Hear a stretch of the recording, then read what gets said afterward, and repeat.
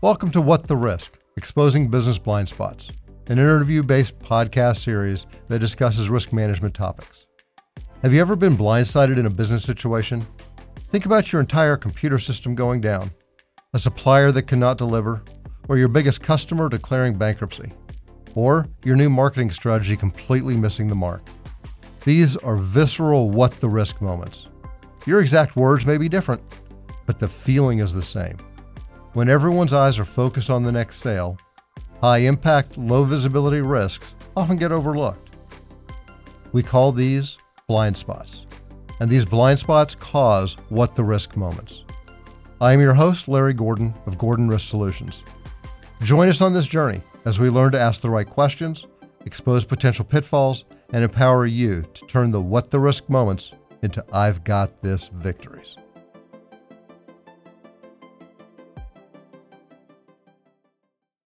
Welcome to episode 102, first season, second episode. This episode will cover the foundational aspects of risk management. This will be useful during future episodes of What the Risk. We're going to cover what risk is and what risk is not, which also clarifies common misconceptions. We'll cover 9 characteristics of a strong risk culture, along with red flags to watch out for. We'll talk about how to measure risk and the application of risk measurement. This episode 102 is a supplement to the podcast series. By its nature, it may be very heavy on information nuggets. Episode 102 is intended to help build your understanding of the risk framework. Some of our listeners may already have that knowledge, but others may not. I encourage you to use this episode as an ongoing reference. And as a bonus, I've created an ebook to go along with this episode.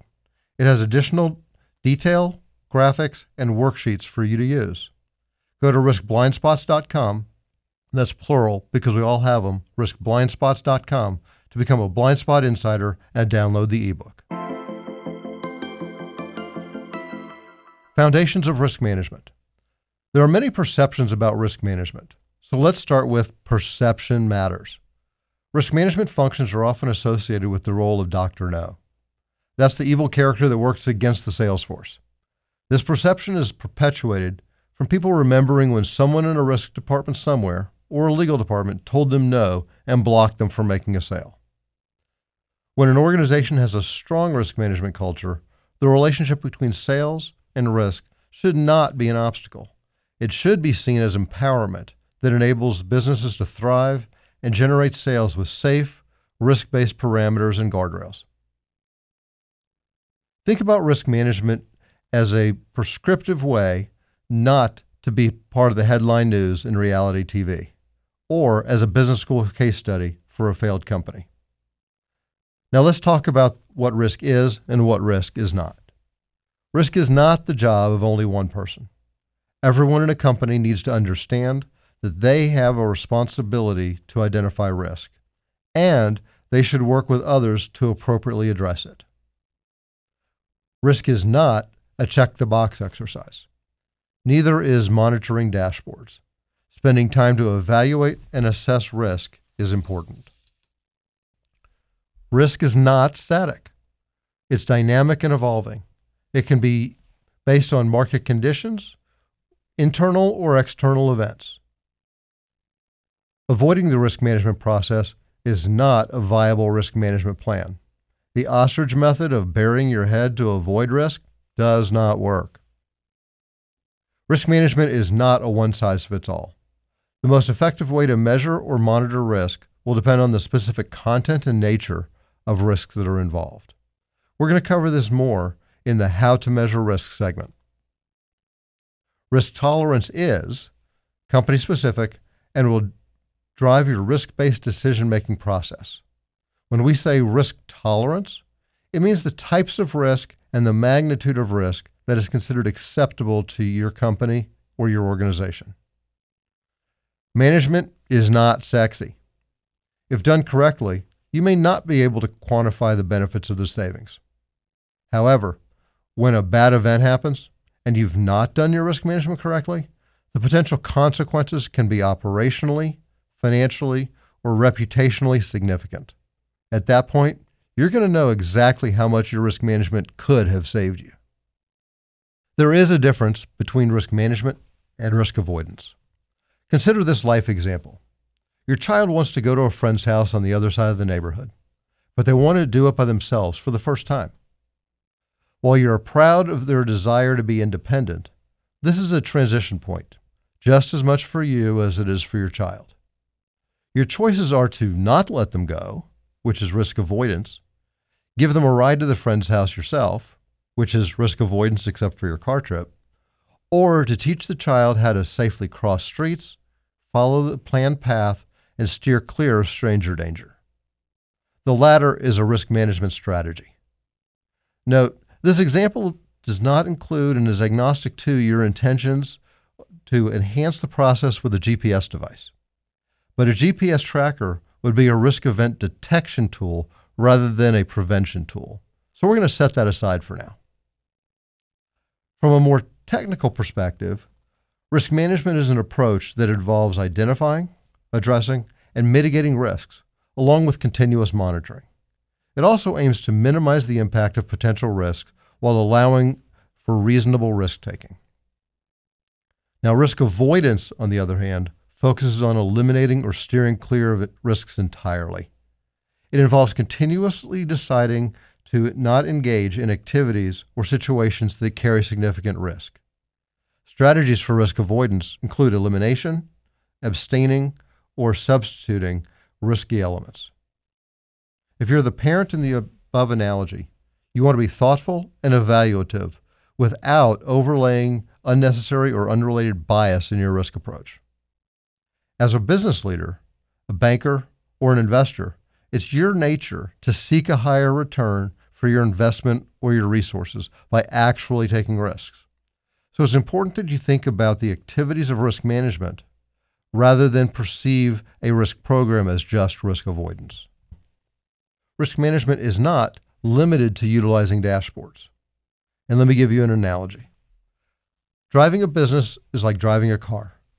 Don't get me wrong, it's natural to focus on the activities that give you more tangible rewards, such as speed and sales. In cars and in business, there are a core set of metrics that should absolutely be monitored on a dashboard. Dashboards should tell you what is currently happening or has already happened. In business, dashboards are built based on the size and complexity of the operation. Now, here's the big however. If you're only looking at the dashboard when driving, it's a disaster waiting to happen.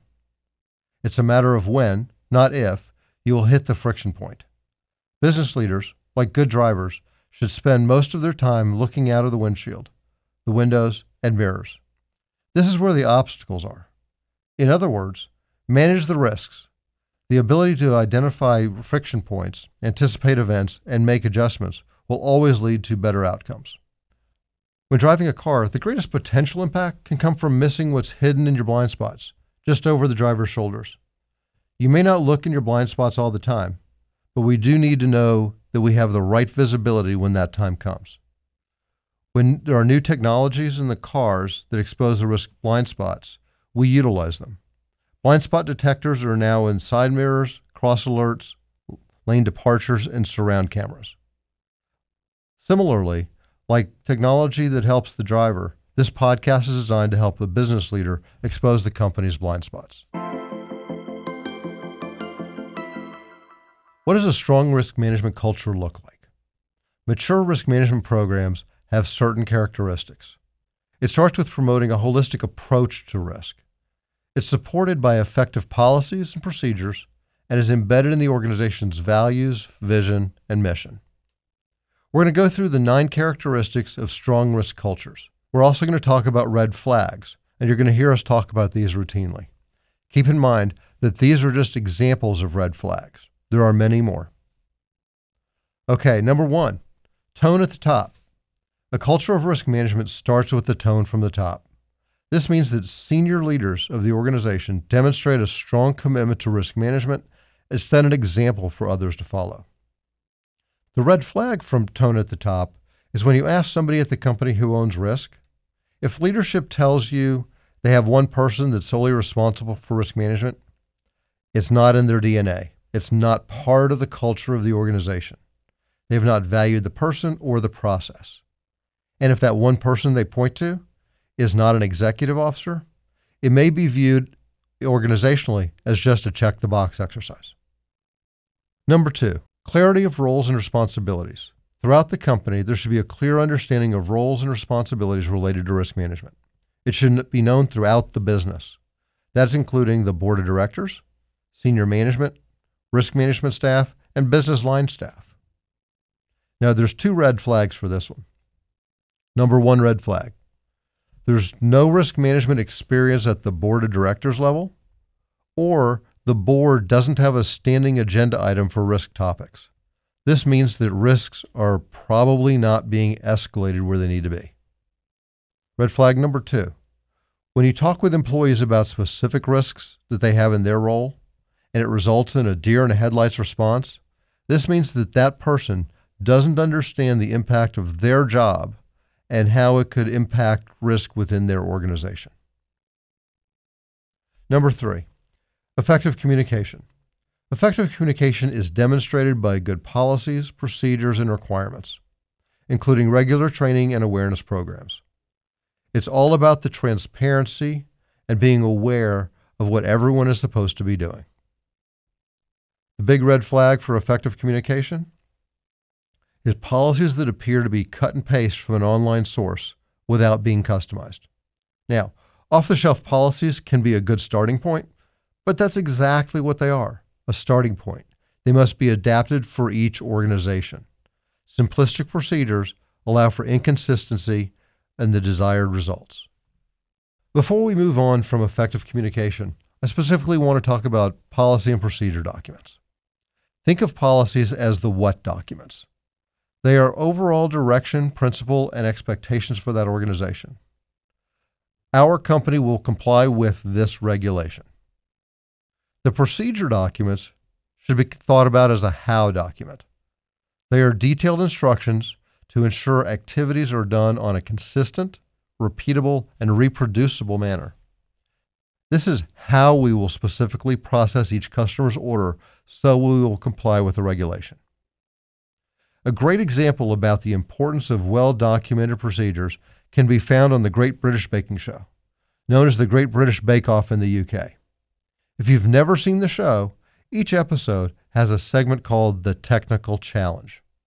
The Technical Challenge gives bakers a recipe for a specific baked item, such as a cake, bread, pastry, or dessert. The recipe is often incomplete or lacking specific instructions.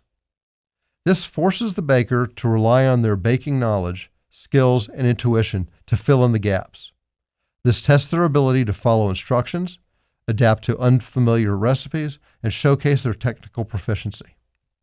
In the meantime, the hosts are filmed away from the contestants, showing the audience what the final product is supposed to look like, what it's supposed to taste like, and any skills that are going to be of particular challenge. Each contestant is given the raw ingredients to be successful, but incomplete instructions typically prevent the contestants from getting it perfect. The judging table at the end is always very interesting. There's a wide range of variance across the contestants and the final products they deliver. Now think about your business. You want to set the teams up for success by providing specific step-by-step details, pictures, etc. So each time the procedures are completed, they are perfect. Too often, procedures are less than complete, like in the Baking Technical Challenge. Do you want your customers to experience a wide variance of outcomes when you deliver your work product? Do you want them to think about your business in that way, not knowing exactly what they're going to get? In the world of Six Sigma, variance is the enemy. Clear procedures are key and critical. Data-driven decision-making is the fourth item. Risk management decisions are based on accurate and timely data that is analyzed and interpreted effectively. The red flag here is, are there too many swag decisions being made in your company? A swag decision is someone's wild-ass guess. The strategic and organizational decisions made without facts or verifiable information means that there's little basis for the decisions being made in your organization. Number 5, continuous improvement.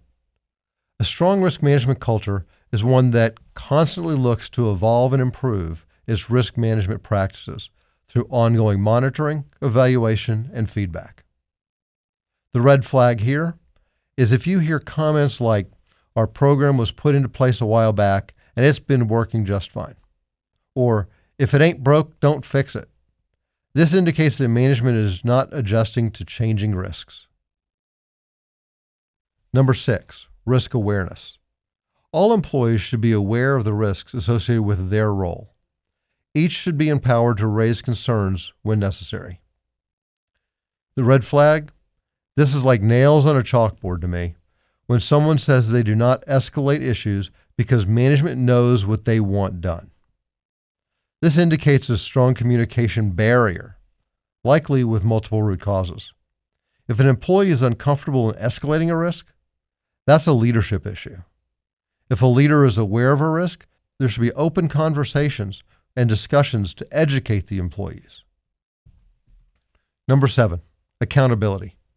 Individuals and teams need to be held accountable for managing risks within their areas of responsibility, and there need to be consequences for failing to do so.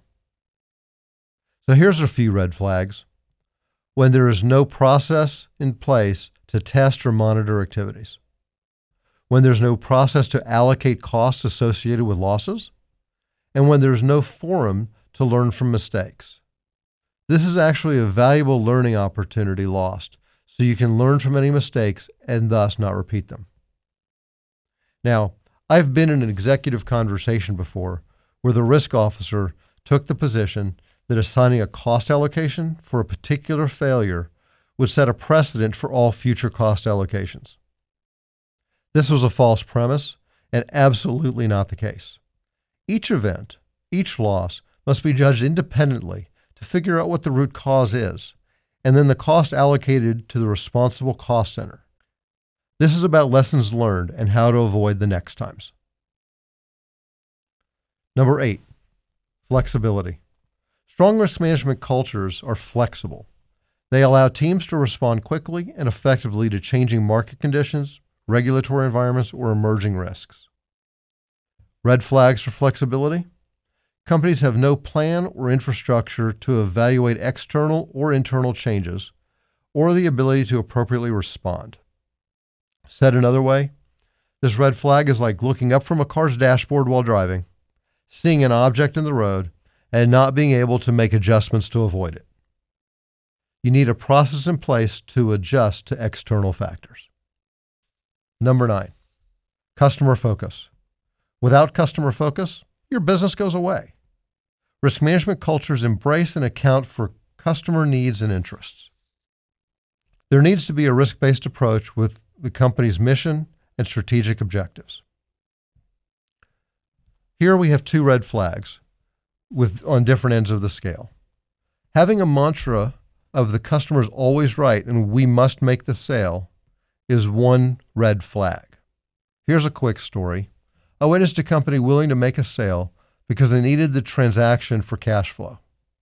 They did not recognize that actually making the sale could have bankrupted the company. They did not consider the regulations that they were about to violate. That's a severe blind spot. Potentially 2 root causes came about. They did not have the right risk management tools in place, number 1, or the employees, if they were aware of the regulatory issue, were fearful of backlash for objecting to management. Is the customer usually right? Absolutely. But it is important to know the rules of the road. The second red flag is on the other extreme, having customer requirements that are so rigid from a risk perspective that customers find it hard to do business with the company. Now, if you're in the regulated environment, this may not apply. Otherwise, there should be training and appropriate empowerment of your frontline team to make decisions about acceptable risks. How to measure risk. When companies try to build a risk culture, transparency of the whole process is important so everyone knows the rules of the road as it applies to your company, as it applies to the individuals in it. Once the risk is identified, it needs to be measured. Now, here's a caution flag. When you set your risk thresholds, you should do it when you're not in a crisis.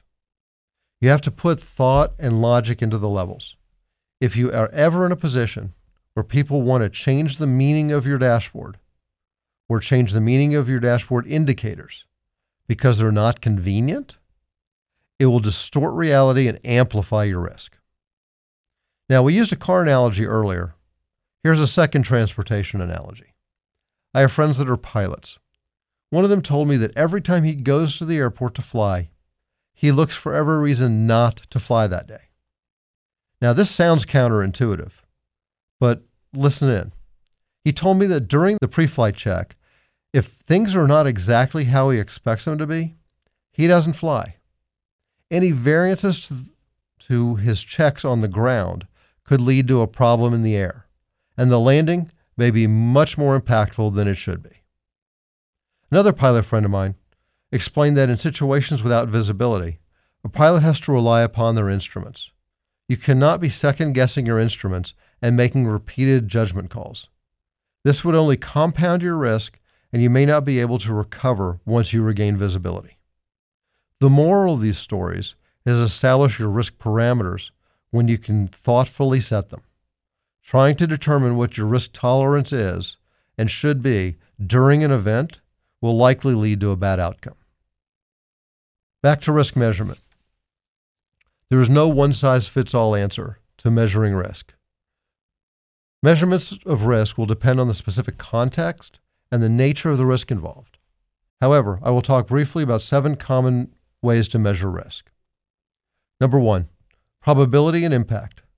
Assessing the likelihood and potential impact of risk occurring and assigning a numerical value to each will help quantify the overall level of risk.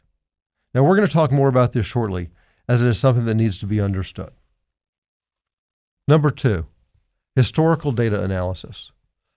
You definitely want to look at historical data related to similar risks or events that can help identify patterns and inform the risk assessment. Now, when we say inform the risk assessment, we're talking about understanding risks and documenting them. From there, we can prioritize the risks that need to be addressed. Number 3 is scenario analysis. Work through hypothetical scenarios and evaluate the impacts. This will help identify potential risks and inform potential risk mitigation strategies. One way to do this is through tabletop exercises. Have the representatives from various parts of the company get together, walk through various scenarios, and talk about the action steps that will be needed if an event happens. Each of you will be having different input, and then you'll have multiple cases on top of that. What does HR have to do? What does IT have to do? How do we work with customer support? Stress testing, number 4. Simulate extreme market conditions to assess the impact on your operations, and try to identify any vulnerabilities. One example is what happens to your business if gas prices double or triple. It's not just about what your company spends at the pump that matters. What happens in the cost of the supply chain? Will your costs be going up? How much? Do buying patterns change? Your business customers or consumers? And think of all those different impacts and what that means to your business. Number 5, expert judgment. Seek input from subject matter experts or experienced professionals on how to measure certain risks.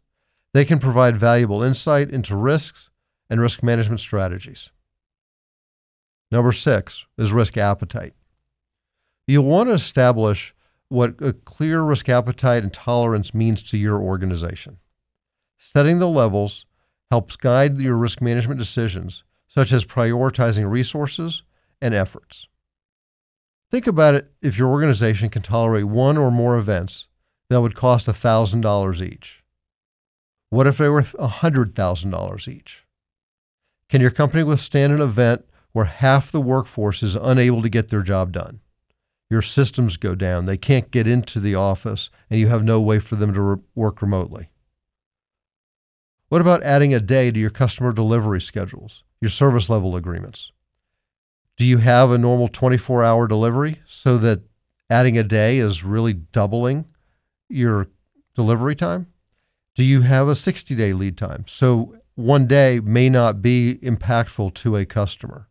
So think about all of these pieces of your risk appetite. These are thresholds that should be determined for each business. Risk indicators is number 7. Establish key risk indicators or KRIs. These help monitor and track risk levels over time and inform management decisions. KRIs should be thought about as early warning signals of potential risks that materialize into significant issues or threats. And track the KRIs over time. It will help you identify trends.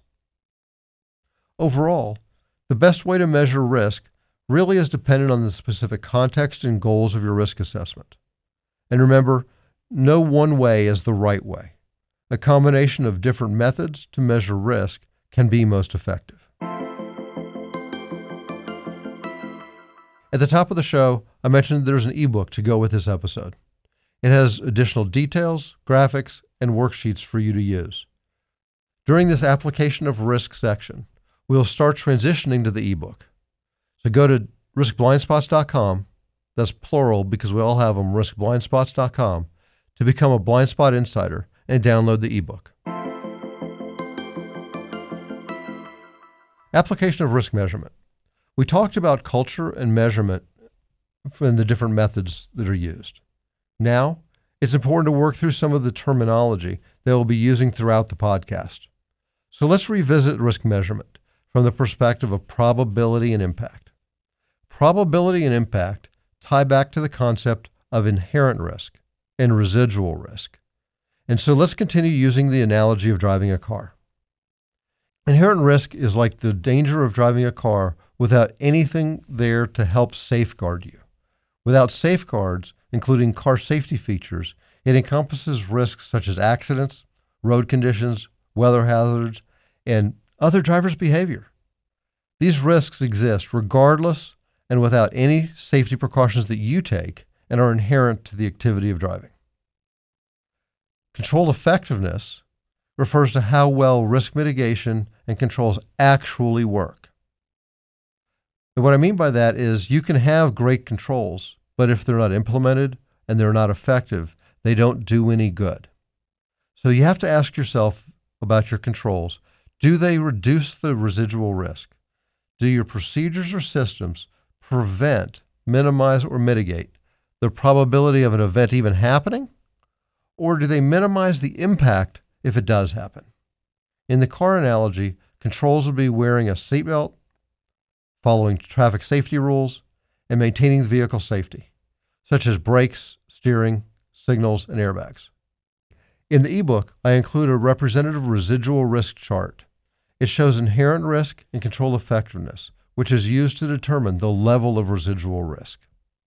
Now, residual risk represents the remaining level of risk, or the dangers that persist after your safety precautions are put into place. You may reduce the level of risk, but your controls do not serve to completely eliminate the risk. We talked about inherent risks.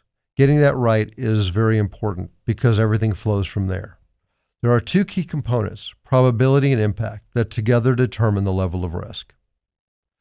Probability refers to the likelihood or chance of a particular risk event occurring. Usually expresses a percentage or frequency. 1 time per week, 1 time per year, 1 time per decade. It depends on your situation. Probability can be assessed using various techniques that we talked about. The higher the probability of a risk event occurring, the higher the overall level of risk. Impact refers to the potential consequences or severity of an event if it were to occur. Companies can be impacted in multiple ways from a single event. It can be financial, reputational, operational, or other relevant dimensions.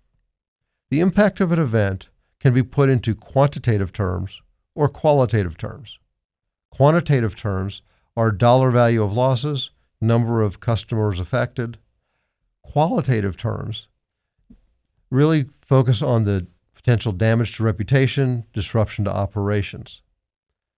The higher the potential impact of an event, the higher the overall level of risk. By considering both probability and impact, business leaders can prioritize risks and allocate resources.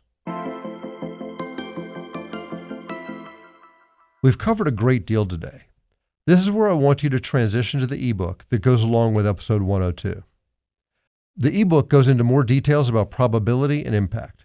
It shows calculation examples and makes the concepts much more tangible. I encourage you to download the ebook, go through the process, and use the worksheets to help you identify and size the risks in your business. Topics you're going to find in the ebook include moving beyond t-shirt sizing to determine the magnitude of risk, creating 3x3 and 5x5 risk grids, and the worksheets to frame the probability and impact levels. And after you spend time with the ebook and thinking through your company's risk framework, each episode should give you new ideas and risk topics to apply. Episode 102 wrap-up. If you're learning about risk management, episode 102 provided you with quite a few information nuggets to think about. I encourage you to listen to this episode periodically, and each time you do, you'll be able to apply new experiences as you become more comfortable with the risk management concepts. I will tell you exactly what I tell my teams when we take on new and challenging tasks. We may swallow a little water, but if we stick together, nobody's going to drown. These concepts will start to fall into place when you hear the guest interviews, their experiences, and their advice. Let's recap episode 102 about the foundational aspects of risk management. You learn more about what risk is and what risk is not, and we remove some of your misconceptions. You learn 9 characteristics of strong risk culture, and you should be able to spot red flags. We covered ways to measure risk and the application of risk measurement as it fits into the inherent risk, control effectiveness, and the residual risk categories. I encourage you to download the ebook that goes along with episode 102. Work through it at your pace. You should not have to do it alone. Remember, risk management is not a one-person responsibility. Work with your teams to help identify all the risks in your business. And if you're a Blind Spot Insider, you're welcome to submit questions and comments about this episode. Thank you for tuning in and joining this What the Risk podcast, designed to be a safe space to learn about risk, how to think about risk, and how to expose business blind spots. This podcast is about empowering you as business leaders to reduce the stress of the unknown risks in your business, as well as the stress of decision-making by being able to identify and mitigate potential risks through the right level of due diligence. So here are 3 quick next steps that I need you to do. Hit the subscribe button on Apple Podcasts, Spotify, or wherever you listen to make sure you don't miss future episodes, and give us a 5-star rating. Share the podcast with a peer. Both of you will gain visibility to what you didn't know existed in the blind spots. And go to riskblindspots.com, that's plural because we all have them, riskblindspots.com, to become a Blind Spot Insider. You'll get exclusive advance notice of the next 2 episodes, so you can submit questions, topics, and suggestions for our show. And tell us if we have any blind spots. Continue with us on this journey as we learn to ask the right questions, expose potential pitfalls, and turn those what the risk moments into I've got this victories.